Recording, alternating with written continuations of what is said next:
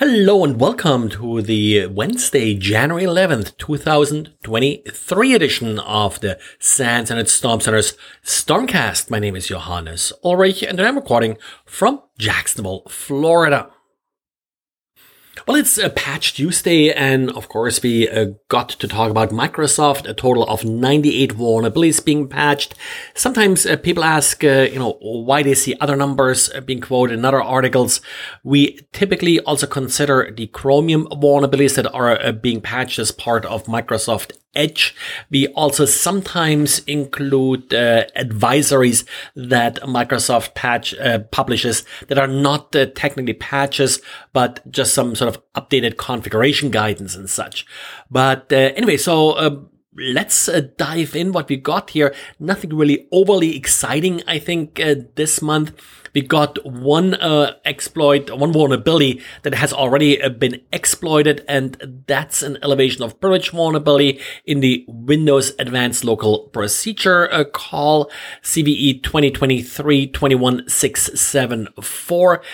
Interesting here is it's not just sort of a simple privilege escalation, but it's also a browser sandbox escape vulnerability. So this would be the vulnerability you need to turn a browser vulnerability into sort of unrestricted system privileges. And definitely something you should pay attention to. And as I said, it's already being exploited. We also have a previously disclosed vulnerability that has not yet been exploited as far as Microsoft knows, and that's another privilege escalation vulnerability in the Windows SMB witness service.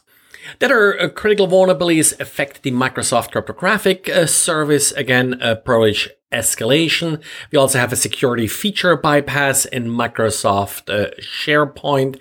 And finally, we got two tunneling protocols here that had a number of critical vulnerabilities. One is L2TP, and then we also have two critical vulnerabilities in the Windows Secure Socket tunneling protocol. Not a lot of detail, or really not any details about these other vulnerabilities other than a subsystem that are affected by them. For these tunneling protocols, it either requires that you actually actively are using these tunneling protocols or that you are connecting to a specific malicious server. Microsoft does rate the probability of exploitation here as either unlikely or less likely. So to summarize, follow your standard patch procedure. I don't think there's anything here that you need to specifically expedite. Maybe the already exploited vulnerability, but there are so many privilege escalation vulnerabilities usually around that are similar to this. So unless we do see some public exploit for this vulnerability, I wouldn't really worry about it too much. Also, remember that this is sort of the end of extended support for Windows 7.8.1 Server 2008 R2. So these are operating systems that you better have retired by now. And regarding vulnerabilities, we have a write-up by SonarCube with more details regarding an unauthenticated remote code execution vulnerability in Cacti. I believe I talked about this in December when it was patched, but with this additional detail, this becomes even more relevant. Cacti is a web-based system, allows you to monitor uptime on servers and performance and the like. So if you haven't updated it yet, well, it's urgent now that you update. An unauthenticated attacker is able to execute arbitrary code using this vulnerability. And researchers from the University of Sheffield and Beihang University did take a closer look at text-to-SQL models.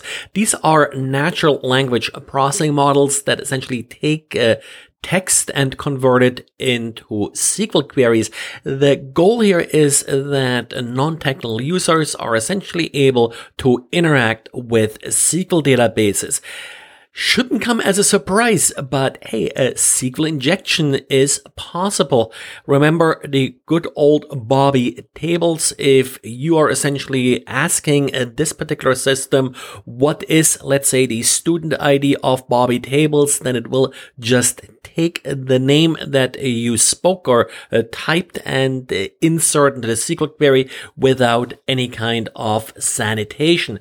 Not really sure why they're not doing something like prepared statements and such. I'm not really familiar with the systems they looked at here. They looked at 2 different commercial products that implement these text to SQL models and found essentially the same type of vulnerabilities in both of them.